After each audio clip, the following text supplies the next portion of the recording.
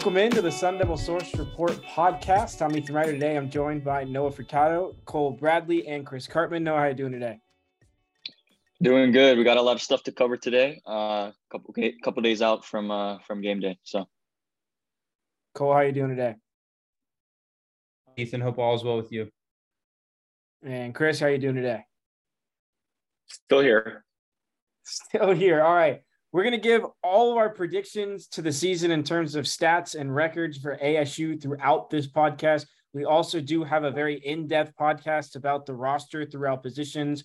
That's a premium podcast on the site. And you'll also be able to see a former QB's coach and Trey Anderson. We did an interview with him on a podcast that will also be up on the site. You definitely want to take a look at that. A lot of awesome information throughout that podcast. But for now, we're going to get right to it. Without further ado, right to the predictions. First off, we're going to talk about Emory Jones, new quarterback in Tempe, transferred over from Florida. So Noah, we'll go to you first. How many passing yards will Emory Jones have? I'm not sure that he's going to sway much different from the season he had last year at Florida. I think given that this passing game will probably take a lot of deep shots, granted it's coming off sort of a running game that I think will be centered. I'm going to guess that Emory Jones goes with, let's say, 2,900 passing yards. Cole? So I actually am going under that, considering how much it seems like ASU is going to run the ball this year, which seems like it's going to be quite a lot. I'm going to say Emory Jones throws for 2,200 passing yards this year. Chris? Well, Jaden Daniels had 2,380 last year. I don't anticipate Emory Jones having a significantly different statistical season in terms of yardage. So I'm going to say 2,350 for Emory Jones. All right, I'm going to go 2,400. A lot of the similar reasons from Cole and Chris. Next, touchdowns. How many touchdowns will Emory Jones have, Noah? I think given sort of what it's going to look like, a lot of the passing touchdowns may come, in long yardage situations when they're in the red zone. He might get a few there. I'm thinking probably going to go with, let's say, around 18 passing touchdowns. Cole? I'm going to go under that as well. I'm going to go 15. Chris? Last year, Emory Jones had 19. Jaden Daniels had 10. I feel like it'll be somewhere in between that. I'm going to say 14. I said 17. What about interceptions, Noah? Well, Emory was in the double digits last year. I think some of that could be helped in the kind of offense that's going to be run here by Coach Glenn Thomas. But I think we'll see still closer to double digits. I'm going to say 8 interceptions. Cole? Yeah, so given how much we've seen Emory sort of struggle through camp with decision-making and then obviously, his track record last year at Florida, he threw 13 picks. I think he's going to throw 11 interceptions this year. Chris? I think he's also going to be probably into the low double digits. Daniels threw 10, Jones threw 13. Last year, I'm going to also say 11.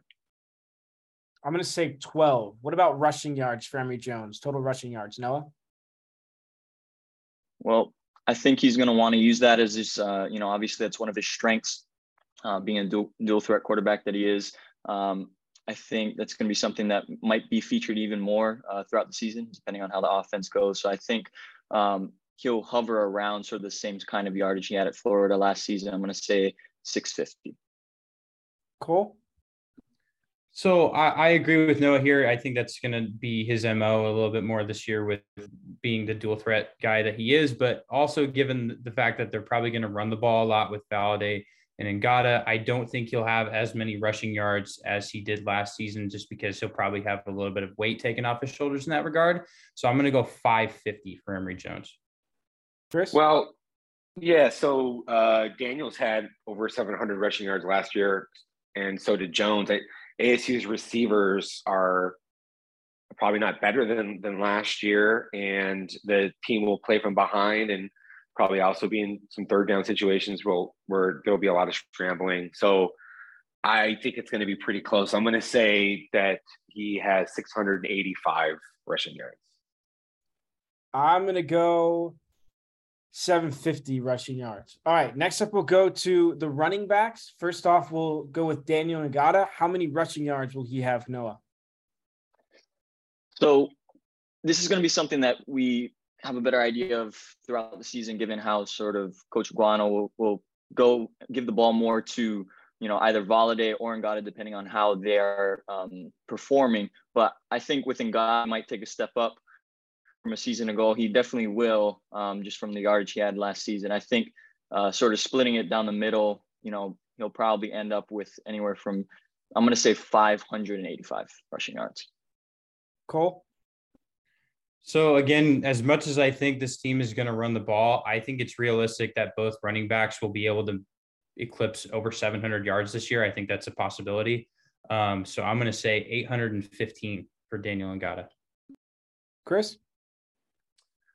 I think probably somewhere in between Noah and Cole. I'm going to say that Ngata has 700 yards on the dot rushing. I'm going to go with 750. Let's go to yards per carry for Ngata. Noah? I think Ngata, just given his explosiveness, I think he's going to break some big runs this season. Could help that statistic for him at least. I think, judging from what Rachaad White had last season, he was 5.5 yards per carry. It's going to be less than that. I think we're going to go with 4.3 yards per Ngata. Cole? So he's in, the small volume of carries he's had so far in his career, and Ngata's been pretty efficient. And I think his career mark is slightly over it's like 5 yards a carry or something like that. I think he'll be able to maintain that. I'm going to say 5.1 yards per carry. Chris? I think he'll drop off a little bit, but still be quite good. Anybody that gets a lot of carries and is over 4.7, 4.8 is doing great in the Pac-12. I'm going to say he's going to be around 4.9. I am going to go around 4.6, like where Chris said. I think he's been good in terms of yards per carry so far in his career. And when the workload's going to go up, he's going to drop a little bit, but still be successful. Last thing for Ngata, touchdowns. Noah? I think with touchdowns, you look at what he had last season. He had 4 rushing touchdowns as a third string guy.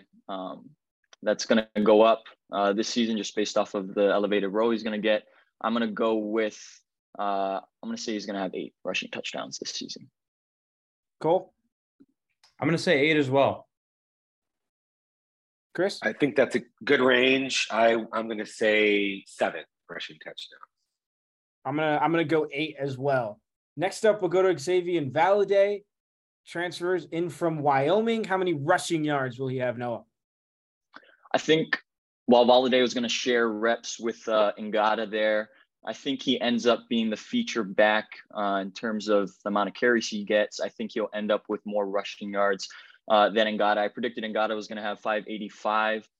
For Valladay, I'm going to say that he eclipses 700 near to 800. So I'm going to say 760 rushing yards. Cole? Yeah. So given his production in the past, he's obviously he's been one of the most productive running backs in college football during his tenure. I think he eclipses 700 yards easy. I think he leads his team in rushing yards with 935. Chris? A little bit closer to Cole. I'm going to say 875 rushing yards. I will go with 850 for different reasons with what you guys said. Yards per carry, Noah? For yards per carry, I think it's going to be similar to Ngata. For yards per carry, I think I'm going to go with 4.6. Cole? Yeah, I think he can be pretty efficient on the ground for ASU. I'm going to say 5.2. Chris? Well, he's been over 5 in every season to this point. Pac-12 is a little bit tougher, but he's been pretty impressive to me. I think I'm going to say 5.0. All right, I will go at 4.8. What about touchdowns for Valladay, Noah? I think Valladay for touchdowns, he's going to be just above Ngata. I think that's going to be the case for, or at least how I'm predicting it for most of the rushing categories. I'm going to go with 10 rushing touchdowns for Valladay. Cole? I'm going to go slightly over that with 12. Chris? I'll split the difference. 11.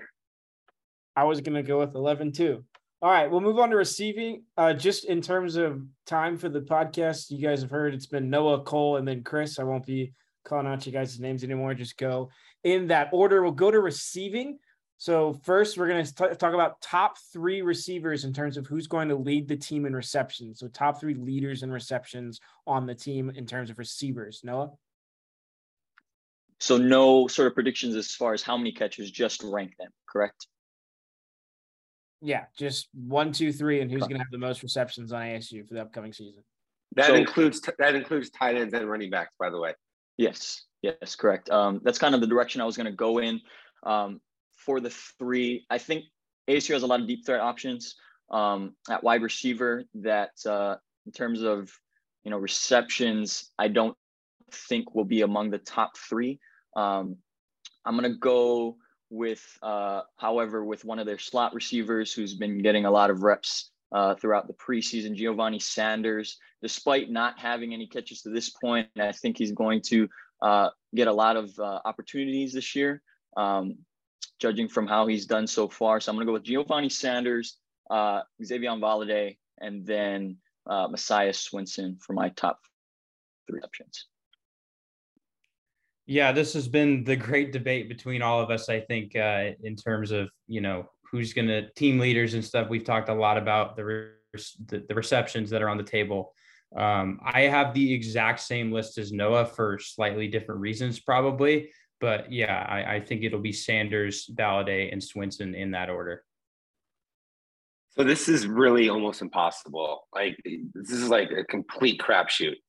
I think that there's a really good possibility that somewhere between 5 and 7 players on ASU's team are all within 10 receptions of one another among the most targeted players on the team. And I'm going to go with Gio Sanders, number 1, which is crazy because this is a guy who hasn't even played hardly in his career.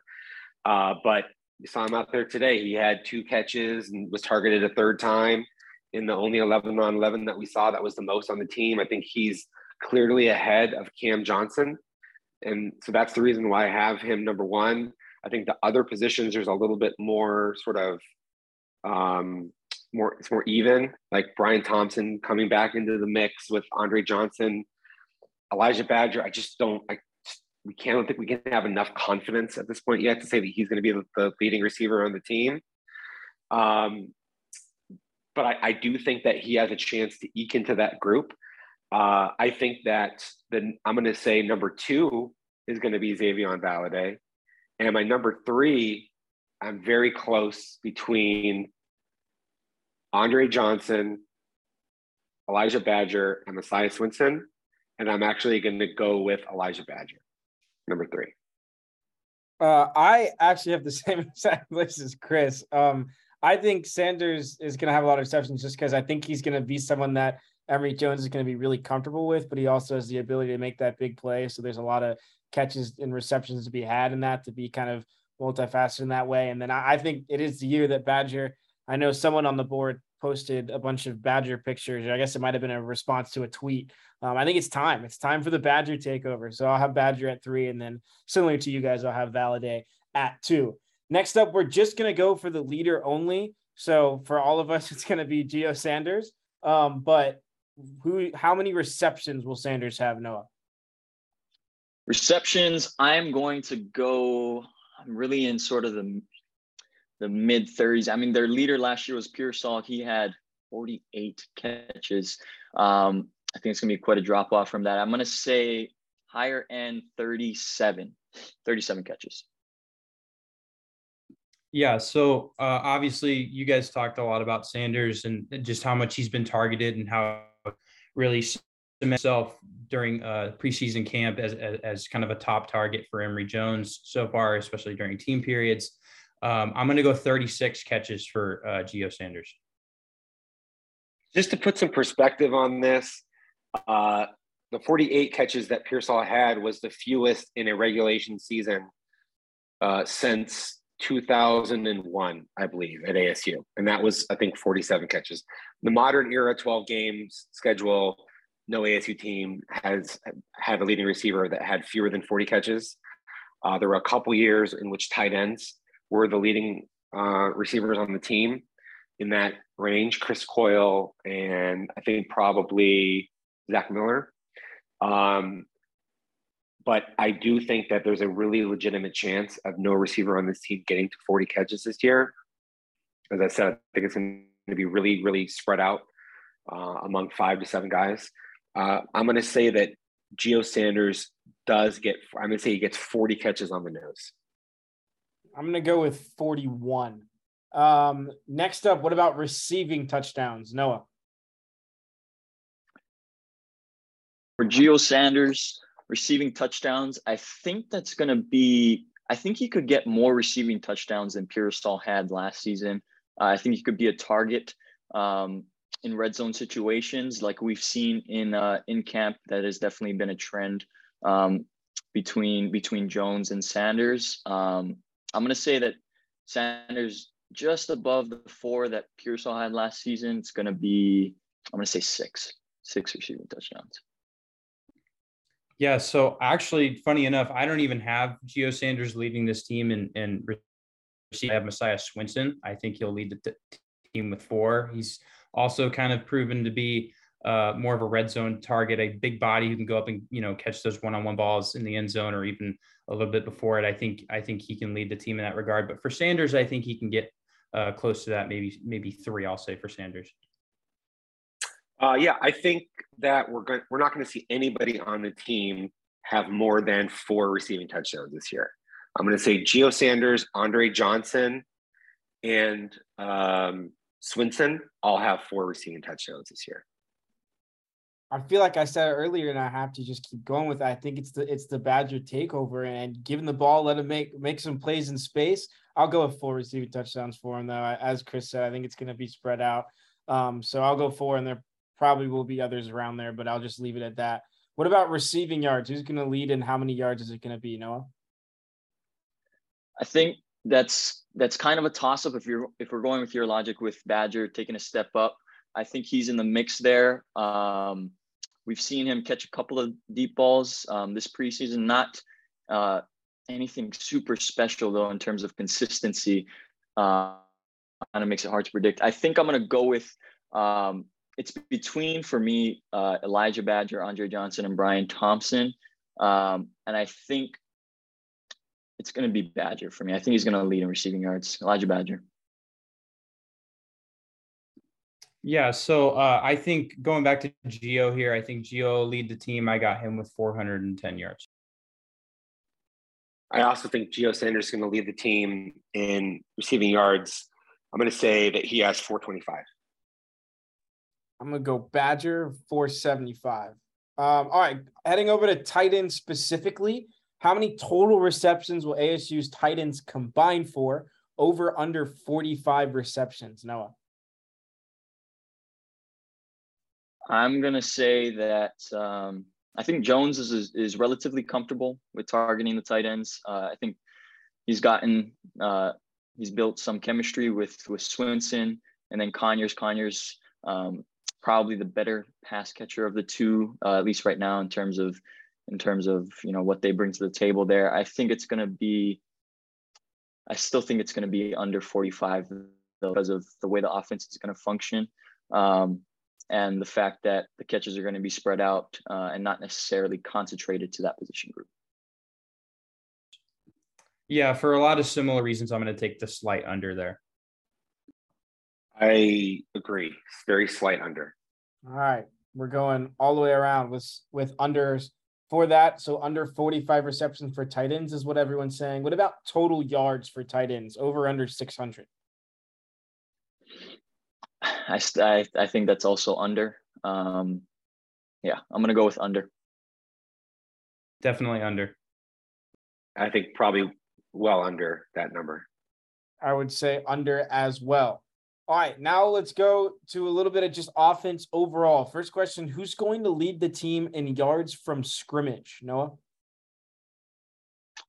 I think it's going to be one of the running backs because I think they are going to, accumulate enough yardage on carries that they get and also be relatively frequent targets out of the backfield. I think you're going to see potentially Jones have a lot of, deep shots, but those aren't open, go to the checkdowns oftentimes as opposed to sort of intermediate targets, intermediate length targets. So I think it's going to be Xavier Valade. I had him ahead of Ngata in terms of the kind of stats he was going to have on the ground. And I think that's also going to be the case with him as a receiver this year. So I'm going to say Xavier Valade. I'm going to take Valade as well. He's, again, kind of proven in the past that he's that all-purpose back who can do a little bit of everything. So I think it's hard to imagine anyone other than him being the leading in that. Yeah, thanks for the long answer, Noah, but no receiver is going to have 500 yards. So obviously it's going to be a running back. And Valade is who we all think is going to have more catches and rushing yards. So everybody's going to say Valade. I will say Valade as well for obvious reasons. Who's going to be the biggest surprise statistically on the offense? Noah. Biggest surprise statistically. Gio Sanders hasn't caught any footballs. I mean, what I was thinking of was like, are we even including him? Because we're already predicting, we're saying we're expecting him to be the leader in these categories. That's the biggest surprise. Nobody has seen Gio Sanders catch any balls. He's a former walk-on. He might lead the team in receptions. He's the biggest surprise.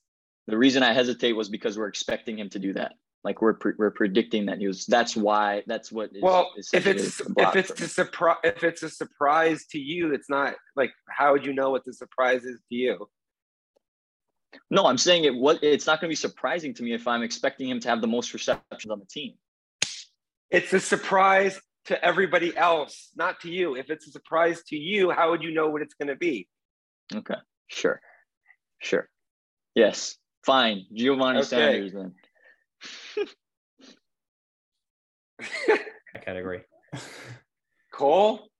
Outside of Sanders, because I agree, I think that'll be the biggest surprise. But outside of Sanders, I think it'll be Charles Hall. I think he's shown that he can be a guy who can be relied upon a little bit in this offense. Maybe not as much as Gio, but he's been targeted quite a bit during the preseason, and he's a guy who can definitely keep that up over the season.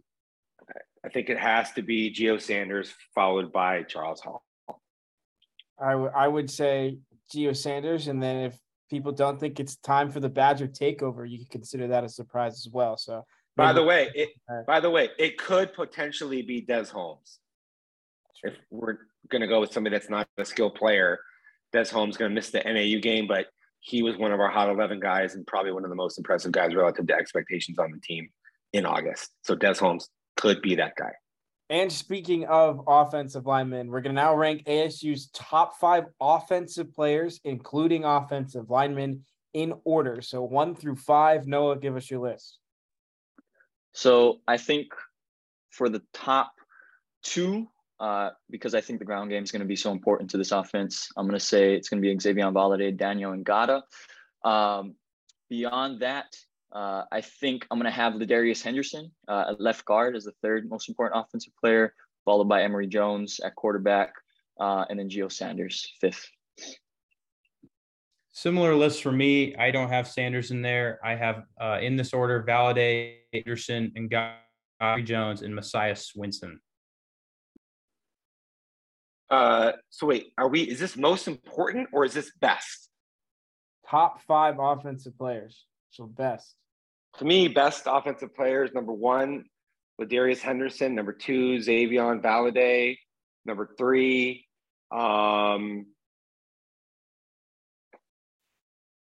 don't know, a big gap to whoever is number 3. I guess I might say Daniel Ngata, number 3. That might freak some people out, but I'm going to say Ngata. Number 4, Ben Scott. And number 5, Des Holmes. No Emory Jones on your list? No. Emory Jones would be he would be very close after that 5, as would be Gio Sanders. Okay. I have Ladarius Henderson, Xavier Valade, and then I would go Emory Jones, Daniel Ngata, and then I'll put Elijah Badger at 5 because I think the Badger take over. I mean, you're all about Elijah Badger. It speaks for itself. All right, we'll head over to it. the other side of the ball. Defense. Who will be the top 3 players on the team in total tackles? So who's going to be the top 3 leaders on the team for tackles, Noah? Kyle Soley led the team in tackles last season. I think it's between him and Merlin Robertson, potentially to be sort of the leader this season. So I'm going to go with Kyle Soley, Merlin Robertson. And then beyond that, I'm not sure. I think those are the 2 most obvious options as far as tacklers go. Connor Soley is going to be the solidified 3rd guy there at the linebacker spot. So we'll just keep it easy. Kyle Soley, Merlin Robertson, and Connor Soley. So I have Kyle Soley, Chris Edmonds, and then Merlin Robertson. I like where Cole's thinking with this. I'm going to say Kyle Soley, Merlin Robertson, and Chris Edmonds, number 3. He's been on the field the most as a safety. When they go to nickel, they've been taking Connor Soley off the field. That's kind of why I have Chris Edmonds ahead of Connor Soley, but I think it's close between those 2 guys. I have the exact same list as Chris, so we'll move on. He took it right off of the top of my mouth. Okay, who will be the top 2 players on the team in tackles for loss? Noah. For the top 2 tacklers there, I think I'm going to go with Nesta-Jade Silvera. And then scratch that. I want to pick a defensive lineman here, but I think I'm going to go still interior. I'm going to go with Omar Norman Lott. And then beyond that, I think Merlin Robertson. So Omar Norman Lott, Robertson, top 2. I'm going to also go Omar Norman Lott for the top leader in that category, and I'm going to go Kyle Soley second. I also Omar Norman Lott, leader in tackles for loss. Number 2, much harder to pick. I'm going to say that it ends up being Trevez Moore. I think you're reading my mind, Chris. I had Omar Norman Lott and Trevez Moore as well. So I don't I wish I could be making this up. You're doing so great at these predictions, Ethan. It's insane how good you are. Oh my God. I literally was sitting there. I was like, he's not going to say Trevez Moore. And then you said Trevez Moore. Okay. Anyways, not just tackle for loss. Who will be the top 2 players of the team in sacks? Noah. Okay. I think it's going to be Trevez Moore. He might not even start, to start the season, but I feel like because Rodriguez has already mentioned that his 2 deep is going to play a lot regardless of who's in that who's the front 4. I think I'm going to go with Trevez Moore. And then second, I'm going to stay on the outside with Joe Moore. Trevez Moore and Joe Moore, they've showed their speed off this preseason. I think they've continued to really show that to be their strength. Trevez Moore especially has gotten enough sacks for me to remember them off the top of my head this preseason. So I'm going to go with those 2. I'm going with the Moores as well. Trevez number 1, Joe number 2. Yeah, I am going with the same 2. Trevez Moore, Joe Moore. If I had to pick a third, it'd probably be BJ Green. I had BJ Green second. He led the team in sacks last season. And then first, I also had Trevez Moore. All right. Next up, who will be the top 2 players on the team in interceptions? For this, I'm going to take one from the cornerback position and then one from the safety position. I think that Chris Edmonds will lead in interceptions. As has already been mentioned, he's been sort of a staple there at the safety spot all preseason. Rode Torrance is going to be the second guy that I name here. His length could be a problem for wide receivers. Even in the Pac-12, depending on how his role evolves, that could be an issue. If Tamarcus Davis comes back, he might, have some playing time cut off potentially in that instance. But I think for right now, I'm going to have Chris Edmonds, Ro Torrence, top 2 interceptions. So I have Ro Torrence leading this team in interceptions. I think with his size and the athleticism he's sort of displayed, I think that'll play in his favor pretty well this season. And I think he can definitely use that to his advantage as a ball hawking corner. And then I'm also going to have a linebacker. I'm going to have Kyle Soelle second on the team. Yeah, I think we've seen maybe a little bit too much press man coverage to expect the corners to end up with a bunch of interceptions. I think Keywan Markham has really great ball skills. I'm going to say Keywan Markham, followed by, it's really close for me between Kyle Soelle and Chris Edmonds. I'm going to say Kyle Soelle, number 2. Well, I had Keywan Markham as 1, but my second one, at least, is different than Chris's time. I think it's Merlin Robertson. He tied for the lead last season, got skinnier, is going to be flying around the field a little bit more just because of that. So I'll go Merlin Robertson for 2. Now, same thing we do on offense, but defense. Who are the top 5 defensive players on ASU's roster for this season? I think there's going to be a lot of D linemen on here for me. I'm going to go with 1 through 5. I'm going to go with Omar Norman Lott, 1. At number 2, I'm going to say Kyle Soelle. Number 3, I'm going to say Trevez Moore. Number 4, I think, is going to be Nesta Jade Silver. And then number 5, Merlin Robertson. So I have Trevez Moore number 1. I've got Kyle Soelle 2, Omar 3. And then I have Chris Edmonds 4 and Nesta Jade Silvera 5. That's interesting. I'm going to say number 1, Kyle Soelle. Number 2, Trevez Moore. Number 3, Tamarcus Davis, if healthy, caveat. Number 4 is Omar Norman Lott. And number 5 is Merlin Robertson. I have Kyle Soelle 1. I have Trevez Moore 2.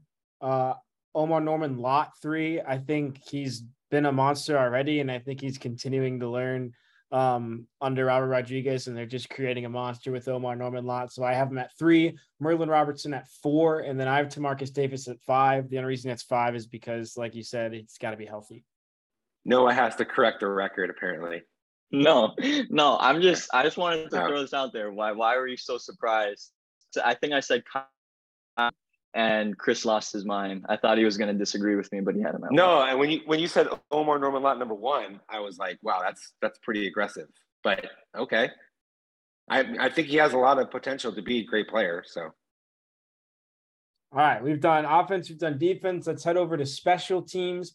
Eddie Czaplicki was just under 44 yards last season per punt. So over under 44 yards per punt this season. I'm going to go with over. I mean, he's still young. I think he could off of that. Definitely, I think, actually. So I'm going to go with over.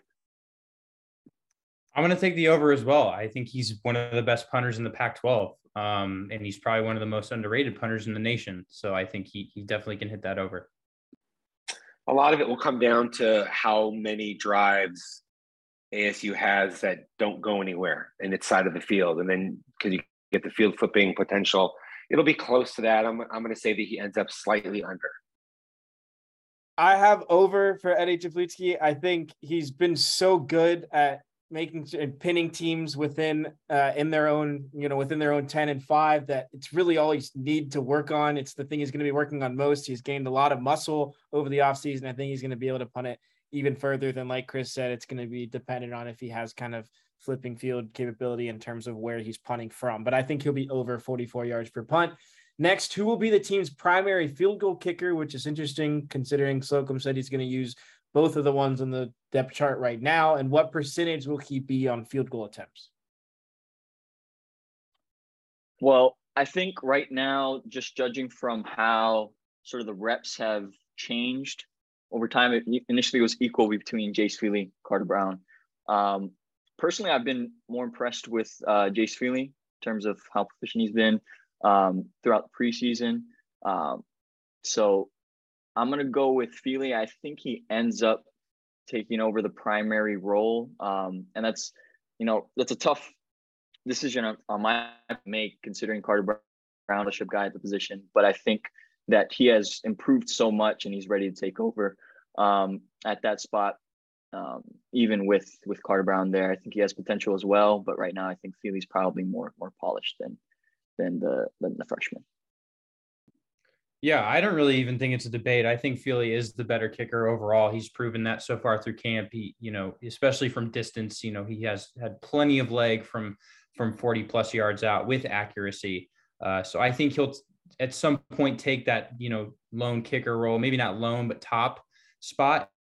He can easily make over 70% of his kicks.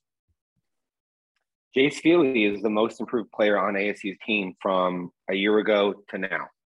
And he definitely made more of his kicks in August. We kept tabs on every single one of them. So it's hard for me to say that he's not going to be the guy. I think Jace Feely, I think he actually makes probably like around high 70s, 77% of his kicks. I'll go with Jace Feely as well. I'll say he'll make over 75% of his kicks. I think he'll be above. I am not exactly sure how high. I'd probably go high 70s like Chris as well. Okay. How many kickoffs will DJ Taylor return for a touchdown this season? Over, under 1.5? I'm going to go over. I think he can at least break 2. He's a preseason first team All Pac-12 there. I think, he doesn't need to be consistent necessarily to really get the 2 returning touchdowns. I'm going to go with the over there. I'm going to take the slight over as well. I think he can 3. It's tough. He was maybe the most disappointing player on ASU's team last year, pressed. But 2 seems very achievable. I'm gonna say he gets 2. I'm gonna go over as well. I think some of what Slocum's talked about, at least to media, is that he's gotten smarter with kind of where he's running, and I think he's super explosive. So if you add that to kind of having a little bit more return IQ, I think he'll make sure that it'll make him go over and at least get 2. As you guys said, that's pretty achievable. Okay, let's go a little bit more overall in terms of looking at the team as a whole. What are ASU's 3 strongest position groups now? Okay, first one's easy for me. It's the defensive line. Robert Rodriguez, arguably one of the best position coaches on the team. That is reflected in the kind of talent that he's been able to develop over his time here, heading into his 3rd year as position coach. Behind him there, I'm going to say that the running backs, for me, is the 2nd best position group. I think bringing in Valadez has kind of given them a sort of veteran feel to sort of supplement the kind of potential that Ngata brings to the table. And 3rd, I'm going to say linebackers. Just the kind of experience they show there with Merlin Robertson being a 5th-year starter coming leading into the season. And then Kyle Soley. His brother has showed potential. Coach Claiborne, the linebackers coach, has mentioned that he's shown the ability to sort of be patient, not necessarily chase the ball and stick to his assignments. We'll see if that's the case throughout the season, but I think that's going to be my 3rd best position group. Similar to Noah, I have D-line as the top one. I don't really think it's close. In fact, I think it's a massive gap from that between the 2nd best group on the team, which is the running back group. They'll be impactful this year. They'll have to be if the offense is going to be competent, I feel like. And then after that, I have the offensive line. I think it's a deep unit. I think it's a questionable unit, but I do think it is solid, and they have some veteran leadership up front. A lot of good perspective on this one. If the running back group had a more solid number 3 guy, I might say running back, but I say D-line, running back, not as big of a gap as maybe Cole thinks, but especially with Michael Matus's injury, right? But And then third, I think is very close between linebackers and offensive line. I'm gonna end up going with the linebackers. I think it's a little bit more solidified. I as well went D-line, running backs, and then linebackers for similar reasons that Chris just talked about and Noah as well. Next, what are ASU's 3 weakest position groups? No. For me, I think the weakest is going to have to be, initially we thought they were going to have just 6 scholarship receivers. They added a couple through the portal, junior college guys, and Zeke Freeman and Charles Hall. They've shown to be decent. But when you bring in a guy like Cam Johnson, who's your only D1 transfer, and he can't even break into the first team spot at the slot position, and you're especially beat out by a former walk-on in Giovanni Sanders, I think that reflects at least something as far as the overall value of what that group brings to the table. Behind them at 2, I'm going to put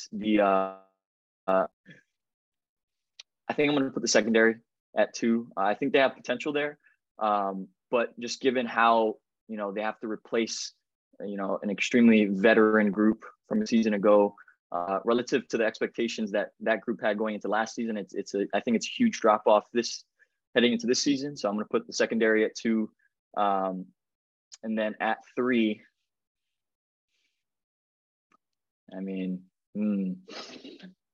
I think at 3, I'm going to go with quarterback. Third weakest position group there. I'm going to go with the quarterback. Yes, same list as Noah for me. Wide receivers. This is a very thin group, and it's very hard to fathom how they're going to be anywhere close to as impactful as last year for ASU, given the depth that they just don't have. After that, I have the DBs as well. There's just too many question marks, I feel like, with that unit overall. We'll see how that goes for them. And then I also have the quarterbacks. I think besides Emory Jones, it's been shaky at best from Trenton Bourguet and Paul Tyson. And if the situation does those guys need to step up, it could be dicey for ASU. I agree with these guys. I think it's pretty close, actually, between wide receivers and defensive backs. Partly that is maybe Tamarcus Davis and Jordan Clark being out for the last 3 weeks or whatever with their knees. If they get back, and maybe that secondary gets a little bit more solidified. And number 3 would be quarterbacks slightly lower than the tight ends, probably is what we would say.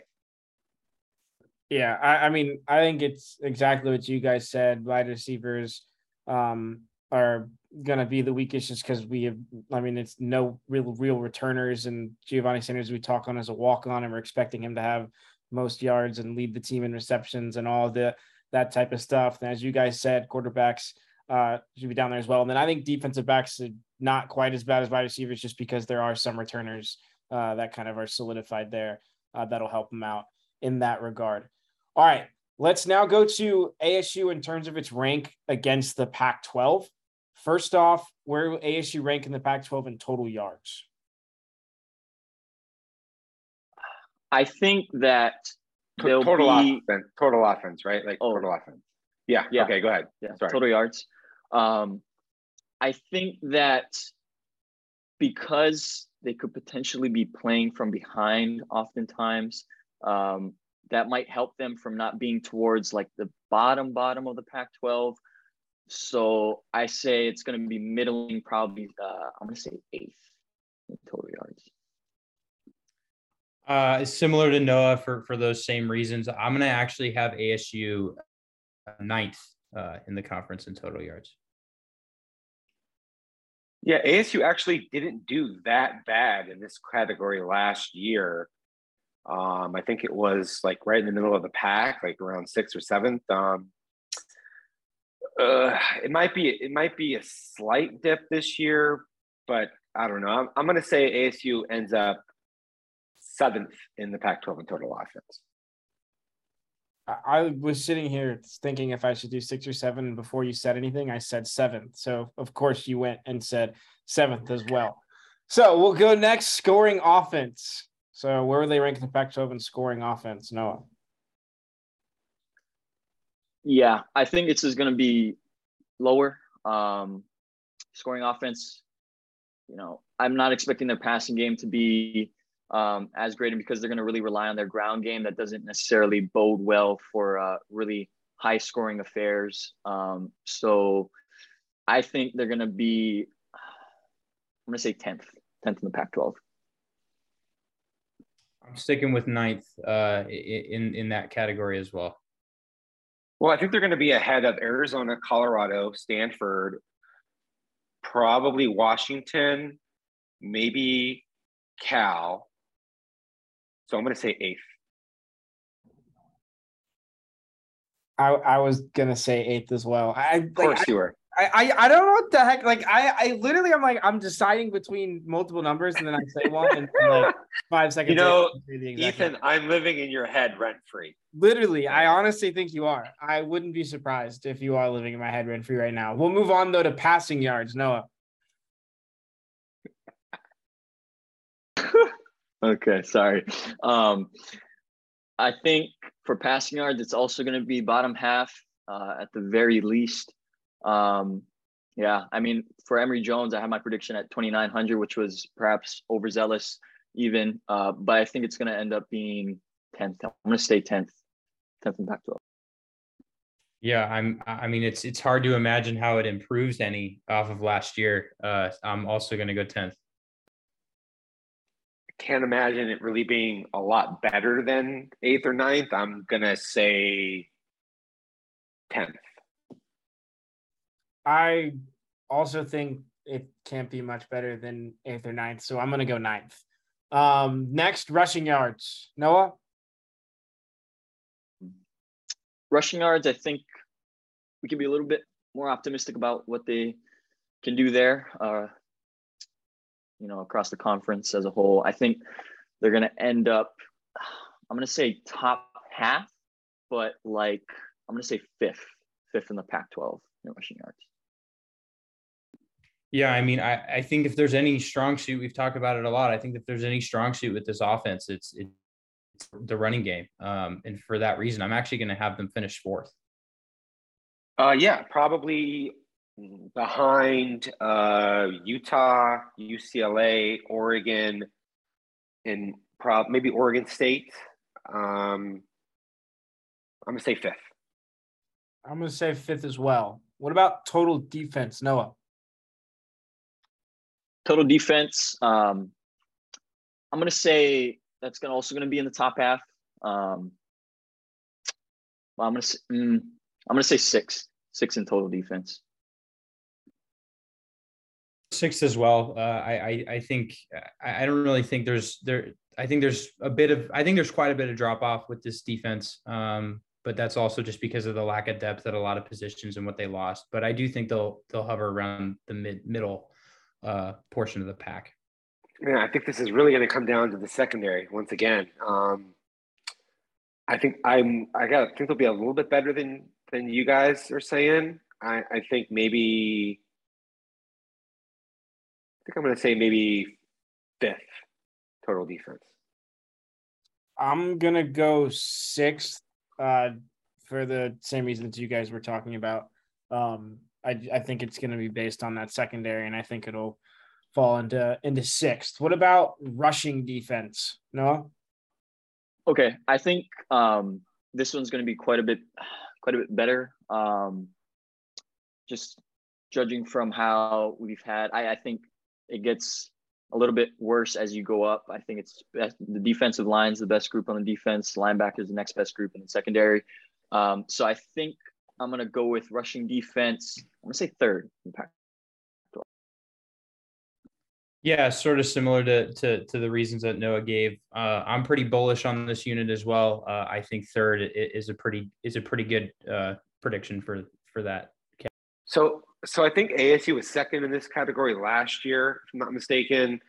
But the difference is that ASU will probably play from behind more in games this year, which means opponents will run the ball more against ASU this year. And so that probably means ASU moves down a couple pegs, even though maybe its overall capability won't be much different. So I'm going to say 4th. I was going to say fourth as well. I think this is obviously, as we talked about, a strong point on the team, but as Chris said, they're going to be looking at probably a lot more, at least rushing plays against them than they have in the past. But it is possible if the secondary doesn't really hold up that other teams go to passing more just because it's more successful. But I still think it'll end up right around fourth. Last up, passing defense. Where will they rank in the Pac-12 for passing defense?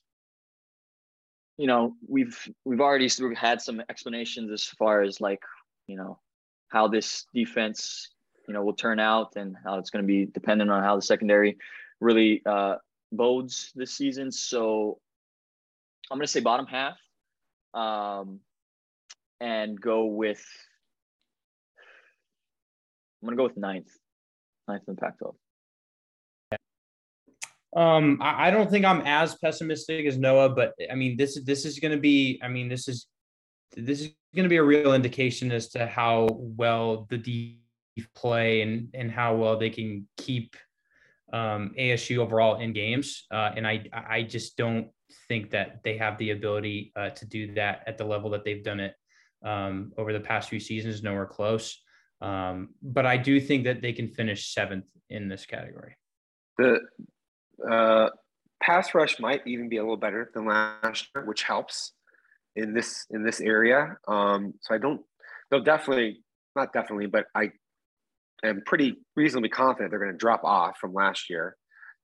But I don't think it'll be that bad. I think somewhere in this, I'm going to say seventh.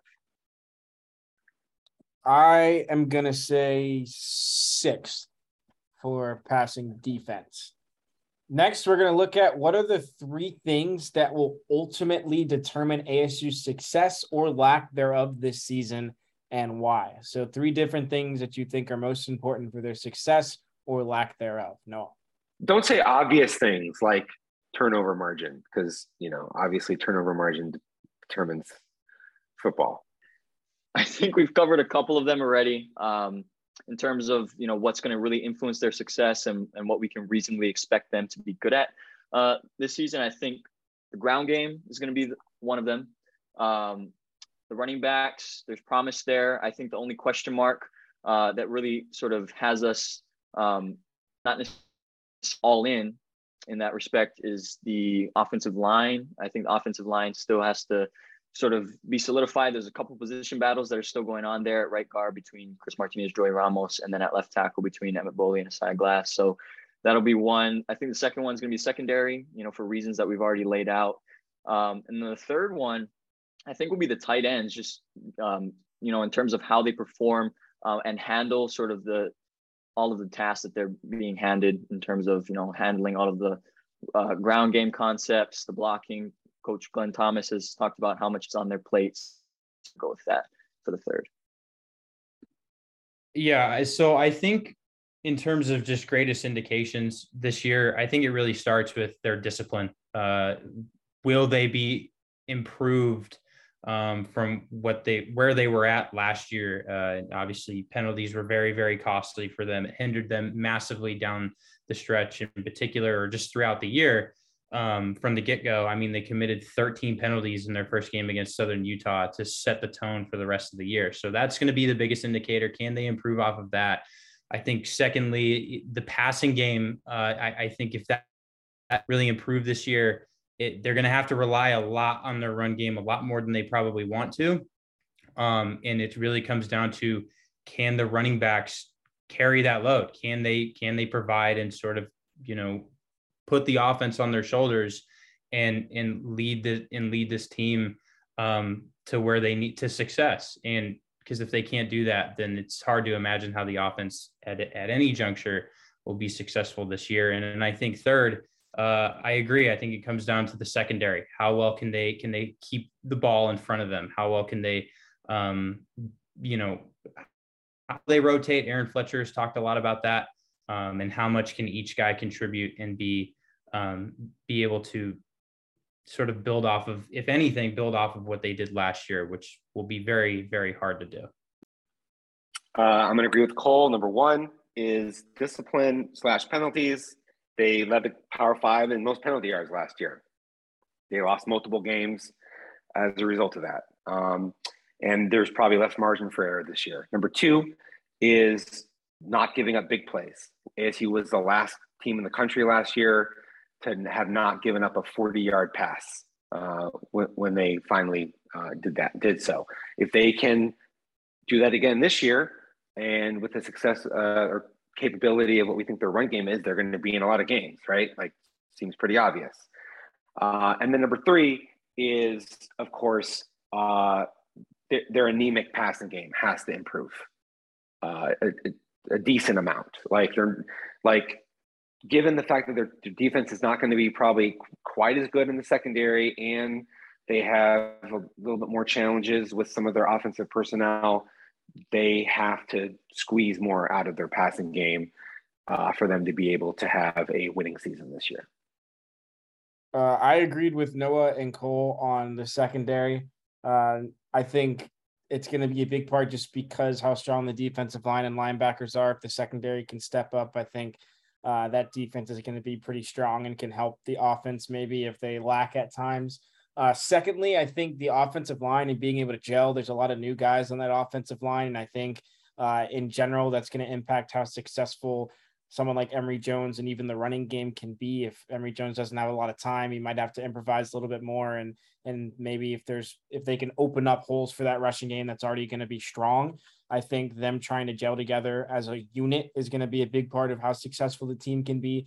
And then third, we've talked about it all preseason camp. It's been talked about by players. It's been talked about coaches, but there's tons of newcomers, 40 plus newcomers on the team. I think figuring out something that, these guys can buy into and making sure that there's kind of a culture around the team. They've talked about these leadership groups and having the captains that have been leading a little bit more. If they can buy in with each other and make sure that everyone comes in at once. I mean, this is the challenge of college football and even college athletics at this time with all of these transfers, is making sure all of these new players can all buy into one system. So figuring out a system that works for the personnel that they have and the players that they have is going to be important for the team moving forward in terms of being successful. All right, next up, who are the players that are not getting talked about much right now and will also have a big impact on the season, and why? Well, I think one is Ed Woods. And the reason I say that is because of, how much emphasis we're putting on the secondary and how important it is that they get some guys to step up. There was tons of media there, but really the option was Daniel Ngata or Ed Woods. They swarmed around Ngata. Me and maybe one or two other reporters were talking to Ed Woods, who has now been slated as the starting corner opposite of Ro Torrence. So I think he's one of them. I think I'm going to say for 2 and 3, it's going to be Connor Soley.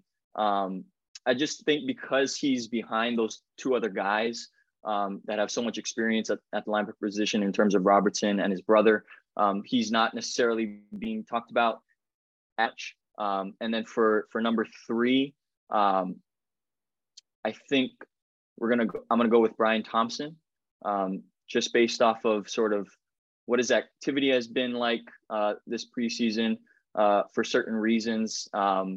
And he's still one of the veteran guys of that position group.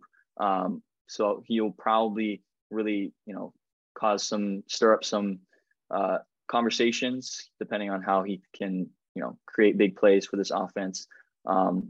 If the run game can sort of allow those things to be opened up. So similar to Noah, I do Ed Woods has to be one of those guys for me. He definitely, I think he's shown a lot of growth. It seems like, and I think a lot of people will probably be surprised to see that he's going to be starting on Thursday night, and it's a testament to his development and how far I think he's come. So I definitely think he's one of those guys. We mentioned him a little bit earlier. Charles Hall is another one I think that is a very underrated skill player on this team, and who can definitely make an impact, even though he's coming from the D2 level. He has explosive ability. He's shown it in practice a little bit, and I think that'll continue. And then I also have Connor Soley on that list as well, similar to Ed Woods. The development for different reasons, but the development has has greatly improved for him, and he's definitely, and obviously here in the third starting spot. So I think those are my three guys.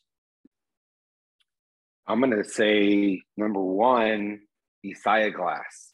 Maybe that sounds crazy, but if you have a left tackle who is not good, then that causes massive problems. We've seen that at ASU. Ladarius Henderson was a 17-year-old true freshman starting a few years ago that caused a lot of challenges for ASU. It wasn't his fault. It was the recruiting and development of players that caused that. In the secondary, I think we have to pick somebody. I'm going to say Ro Torrance. Sure, he's getting, like people know about him and whatever, but he never started at Auburn. He hasn't like proven anything. When Tamarcus Davis comes back, I think that Ro Torrance is the guy who's most likely to be in the starting lineup with him. And so I think that we kind of got to say him. And then I'm going to say Chris Edmonds because he's from Samford, right? Nobody is like talking about Chris Edmonds. And if there's been a sort of a surprise, it's that from the spring till now, he's been really super consistently with the first team. And, I think he's going to be in an extremely important role on this team. Charles Hall might be like a fourth guy, if I had to say fourth guy, or another offensive lineman. Yeah, I think one guy that isn't getting talked about enough, he led the team in sacks last year, BJ Green. I think he can have a big impact. He already had a big impact last season, and I think he just has another spring ball and another preseason camp under Robert Rodriguez. So I think you'll continue to see him grow. And one-on-ones, he's been pretty dominant when we've been able to see those during practice. And it's been times where he's just completely overpowered the offensive lineman that he's going up against. Secondly, I want to say Jordan Clark in the secondary because of what I talked about earlier about kind of finding those leadership roles and making sure players are buying in. When we've talked to players, many of them, I should say, have said that they go to Jordan Clark to figure out kind of what they need to do just because he is very vocal. And I think that's something that'll be important for that secondary to be successful. I think Jordan Clark brings that. And third, I don't know. I would go, there's a lot of people I could go for. I was leaning towards Charles Hall, but just to be in the kind of effort of being different, I think I'm going to go for Jalen Conyers just because there's a lot of talk about his athleticism, but I don't think there's been as much talk about kind of his output and what he'll be able to bring for the team. And maybe that's because what we've been seeing in practice, but I think if they can utilize his athleticism, he could be someone that will have a big impact on a season, whether it be red zone targets or just kind of throwing the balls away and making them or letting him make a play. All right, next up, make one bold prediction about a player or something else on the team. Noah. Can I get a break on this one? Can someone else go first? I think this one's a little bit tougher. I'm going to have to think a little bit more on this. Cole, you want to go first? Sure. I think Trevez Moore will not only lead the team in sacks, I think he'll have over 10 sacks. I think that is very attainable for him. And given what he's shown, he consistently gets into the backfield with authority, with speed. And I think that's very attainable for him as he stays healthy coming off of this knee injury. So I think double-digit sacks for Trevez Moore is my prediction. I was going to go kind of in a similar vein. I was going to say that ASU ends up leading the Pac-12 in sacks this year. Noah, are you ready? Sure. I think that there's potential on the outside in terms of sort of the amount of production that they can bring just because of how many options there are. I think Jones, I just think he'll be sort of able to generate more big plays than I think we're letting on right now, just based off of what we've seen. Potentially getting more game reps under the offensive coordinator, a new one in Coach Glenn Thomas. He's still sort of learning the offense in that way. I think they'll find ways to really play to his strengths more and more throughout the season. And that could potentially lead to him connecting with some of those receivers that have speed, as head coach Herm Edwards has talked about time and time again this preseason. So not necessarily putting a number to it, but just in that respect, just sort of the feel, I think you'll see Emory Jones get better as it goes along. I'm glad you said that, Noah, because you had Emory Jones as an outlier in terms of passing yards, so that correlates. I talked about DJ Taylor in terms of him kick returning, and we all said around 2. And I if we're gonna make a bold prediction, I think he could get 4 or 5 just because of how smart he's been. Very bold. Very, very bold. I wasn't sure where else to go because everyone else kind of took a bunch of other ones. So I had spoke pretty highly of DJ Taylor in terms of his smartness and being able to return. I think he's explosive. And I think once he figures it out in terms of kind of how to return and make sure he's using his explosiveness to the like best visibility in those kick returns, he could break off for a couple. And all it takes is, a couple games here and there for him to kind of reach a mark like 4. So I'll go 4. It's bold, but we're making bold predictions. So that's what I'll go with. Next, everyone's probably been waiting for this one throughout the podcast, making our predictions for the record for ASU this season. You'll be giving the one that you think will happen and then 2 others. Most of the time it's ceiling and floor, but if you want to go for something for whatever reason, you can. But no, we'll go to you first. Sure, I think that's a good way to go about it. Ceiling, floor. I think their floor is going to end up being, I'm going to say 4 and 8 is going to be their floor. I think their ceiling from that is going to be 6 and 6. What's your prediction? What is the record going to be? Ceiling, floor, and then your actual prediction. Your actual prediction. Sure. Oh, okay. Ceiling, floor, 4 and 7, 6 and 6, and then or 4 and 8, 6 and 6, and actual prediction right in between that, 5 and 7. Okay. Similar to Noah, I got the floor at 4 and 8. I got the ceiling at 6 and 6. I think this is a 5 and 7 football team. So that's my record prediction. Well, I think they have a better ceiling than 6 and 6. I mean, I think they could win 7 games. I don't think they're going to win 7 games.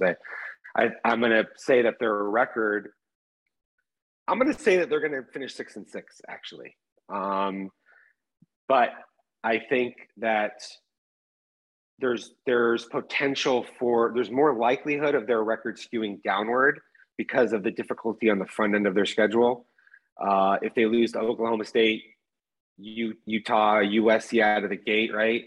That makes it a lot more possible that they end up at like 4 and 8 or something like that, right? So, but I'm going to say 6 and 6 is what I predict.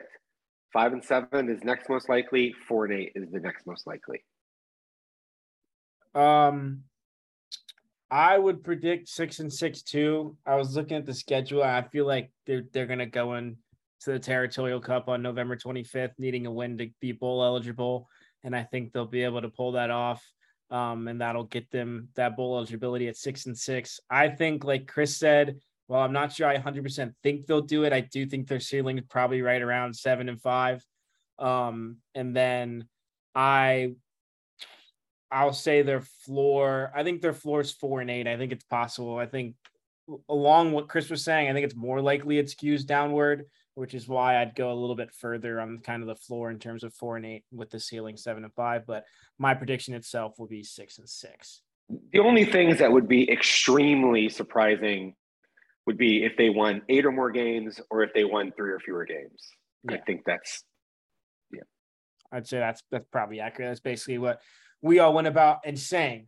All right, so let's go directly now towards this week. NAU. We don't need right now prediction of score. We'll do that later and pick the pack. But just give us a prediction in terms of what you might see, what we might see in that game beyond the score of the game. So what do you kind of think we might see based off of the team and anything that they might perform? I think they're going to try to establish the run. I don't think they're going to want to open up the passing game too much. I think they're going to really keep that closed off, given how their competition will be the next week after that against Oklahoma State. Might want to come at them with some surprises, perhaps.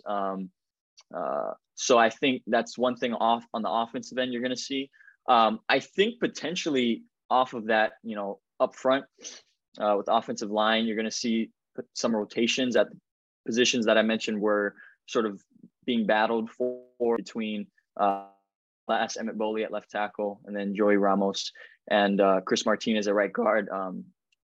Coach Kavanaugh has already said that that's a possibility. So I think on the offensive end, I won't go into the defense because I'm already being told off here by Chris and Cole that I'm talking too long. So with that, we're just waving. We're saying hello.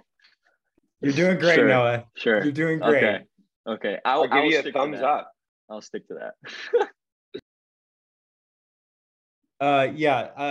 So ASU fans are going to get first impressions of Glenn Thomas, calling debut with ASU. We've heard a lot about, the new offensive scheme and, how it's been implemented and how a lot of players have expressed their comfort with it. We're going to finally see how comfortable they truly are with it, at least setting the tone in this first game. So I think that'll be something to watch out for. I don't think they get too creative with the play calls just yet.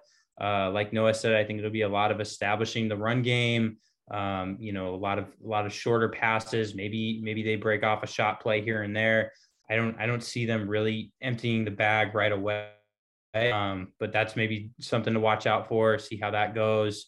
And then on the defensive side, I'm thinking, this will be the game where the defensive line, they set the tone for the defense. I think this is a game that they can definitely dominate, especially against an FCS team. So I see that also being something to look out for as well. So I think they will be conservative on offense, but conservative doesn't mean that they won't throw some shot plays, because if you can make opponents respect your vertical capability in the opener, then that factors into their preparation as well. I just don't think that we're going to see a lot of bootleg, play action, crazy stuff like that. I think defensively, they'll play just a ton of man coverage, and they won't want to show too much zone coverage or mixing of different things, because they won't want to give a picture to Oklahoma State of what they're going to be with Donnie Henderson in charge. Yeah, I mean, kind of along those lines, talking about being conservative, I think there's so many moving parts. I think you see teams struggle at the beginning of seasons anyways, sometimes in the first game, where they're just trying to figure everything out. And with all the newcomers, new coordinators, all that stuff, all the shifting around, I think we may see them struggle at least towards the beginning of the game, if not for the full game, just to kind of figure out everything under the lights for the first time with all these guys. So I think they might struggle throughout this game, but I think there might, we'll figure out towards the end how much they've kind of figured each other out during preseason camp. All right. Next up, we're going to go to Pick the Pack. For those who don't know, we're going to go through, we have odds for every single game in the conference, in the Pac-12 conference, and we're going to go through each game.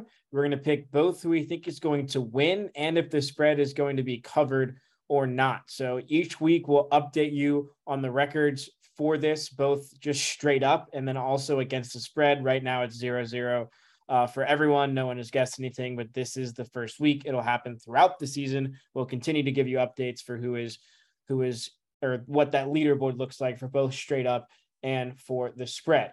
First one this week is TCU at Colorado. TCU is currently minus 13.5 favorites. Noah, we'll go to you first. First, give me straight up, and then second, tell me if TCU is going to cover that spread. I'm going to say TCU wins, but they don't cover the spread. I agree. I think TCU wins and they don't cover. So this line has moved from an opening of like minus 6.5 TCU. And that is basically because the public thinks that Colorado is going to be just god-awful this year. And I also think Colorado is going to be god-awful this year, especially on offense. And so I'm going to go with TCU to win and cover. I'm going to go TCU to win, but no cover. Next up, Bowling Green at UCLA. UCLA current minus 23.5 favorites. Noah? I'm going to say UCLA wins the game, and they also do cover that spread. Excuse me. I think UCLA can definitely win that game. Obviously, that's not a really tough opponent for first game of the year, but this is I don't think they quite cover that spread. This was another line that moved quite a bit already from opening of, I think, minus 31. Bowling Green has the ability to play some teams tough, and they'll be pretty well prepared for UCLA, as well as any team will be all year, schematically, for what Chip Kelly likes to do. So I'm going to have a UCLA win, no cover. I also have UCLA win, no cover. So next up is Arizona at San Diego State. Currently, SDSU are -6.5 favorites. No? I'm going to say Arizona wins that game. So, yeah. Cool. So I'll have SDSU winning that game. I think they had a really good year last year, and they can certainly build off of that. So I'm going to say SDSU win and cover. Yeah, this line also has moved a lot. It opened at like -13.5 or something for SDSU and moved very aggressively toward Arizona. I do think that San Diego State's going to win. It's personnel, is what I would say. And I think Arizona is going to cover the 6.5. I think it's going to be a close game.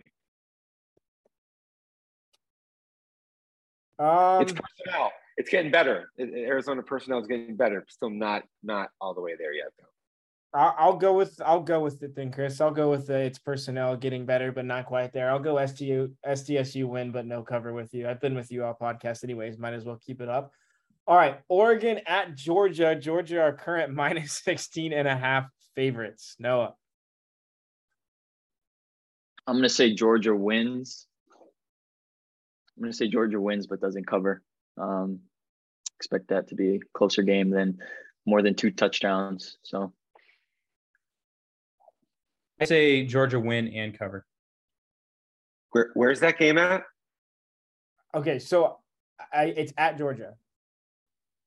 I'm gonna say Georgia blows the doors off of Oregon. I'm gonna say Georgia wins by like 24 points or something like that and cover. So I will say Georgia wins and covers as well for my friends that go to Georgia, and I think they're going to win and cover anyways.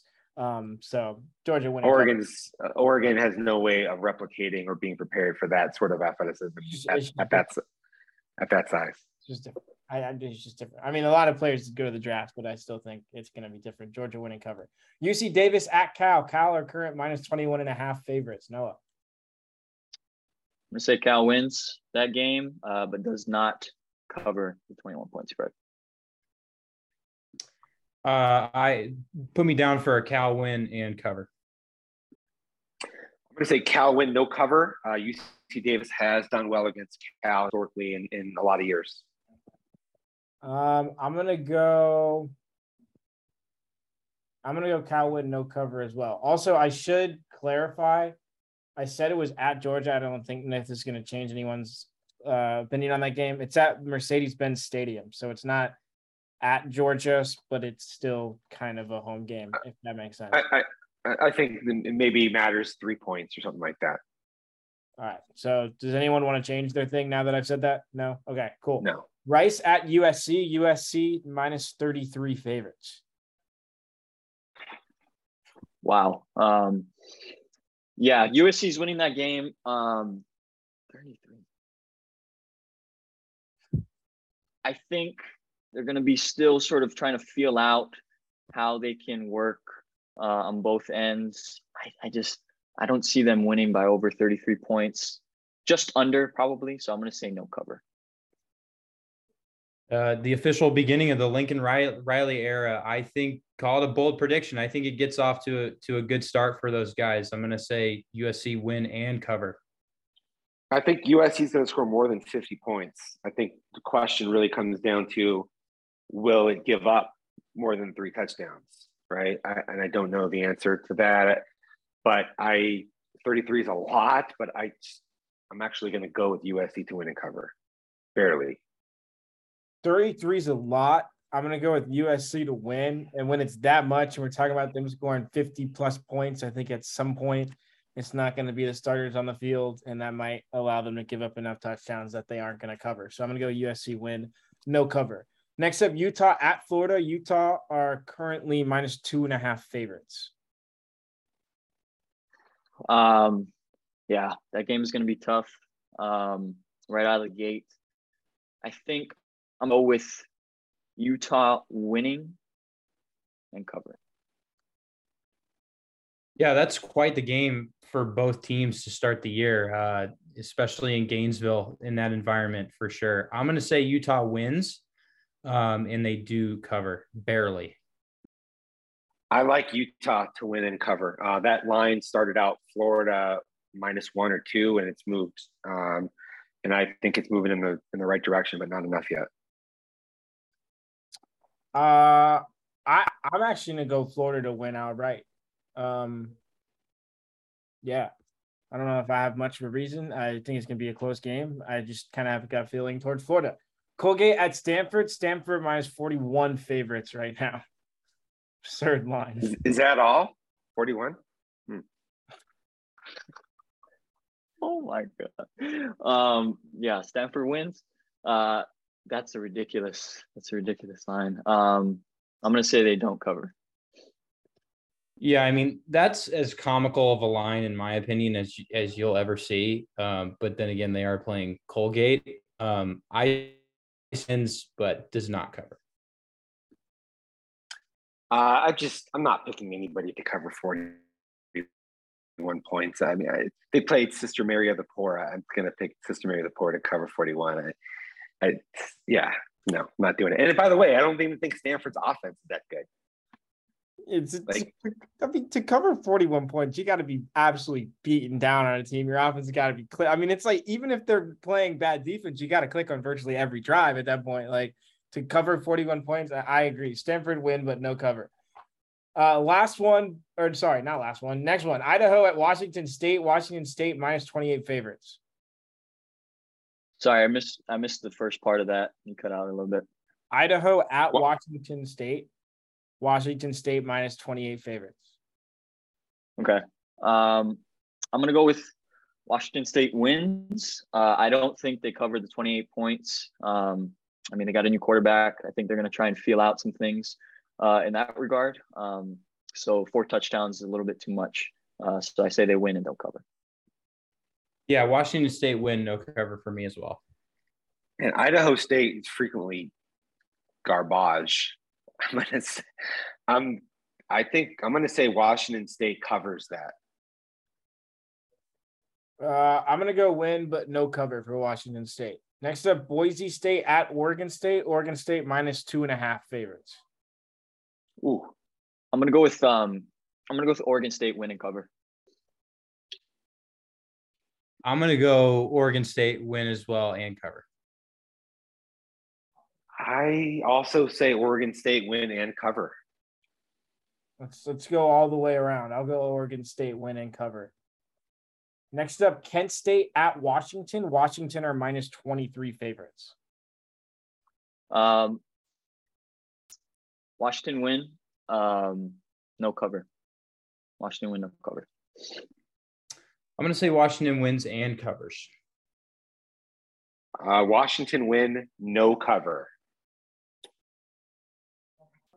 23 is a lot. I'm going to go Washington win and no cover as well.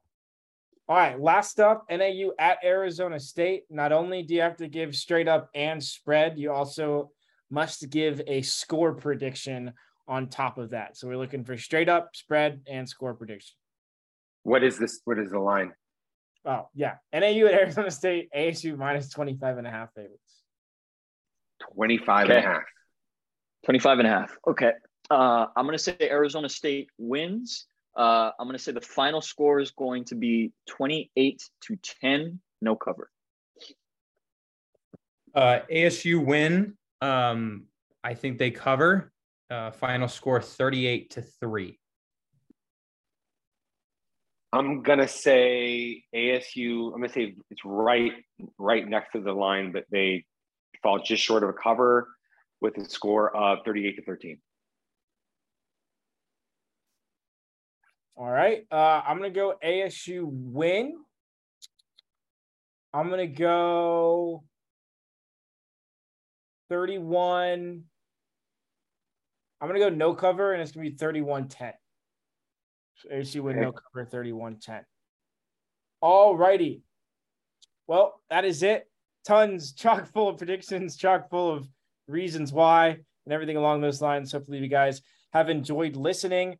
But that'll be it for this episode of the Sun Devil Source Report podcast. Make sure to stay tuned to all of our content, including continuous coverage of ASU leading up to their game against NAU and everything afterwards with post-game coverage and analysis after ASU's first game of the season against NAU on Thursday. Thank you guys for listening. For Noah Furtado, Cole Bradley, and Chris Cartman, I've been Ethan Ryder. We'll see you guys next time.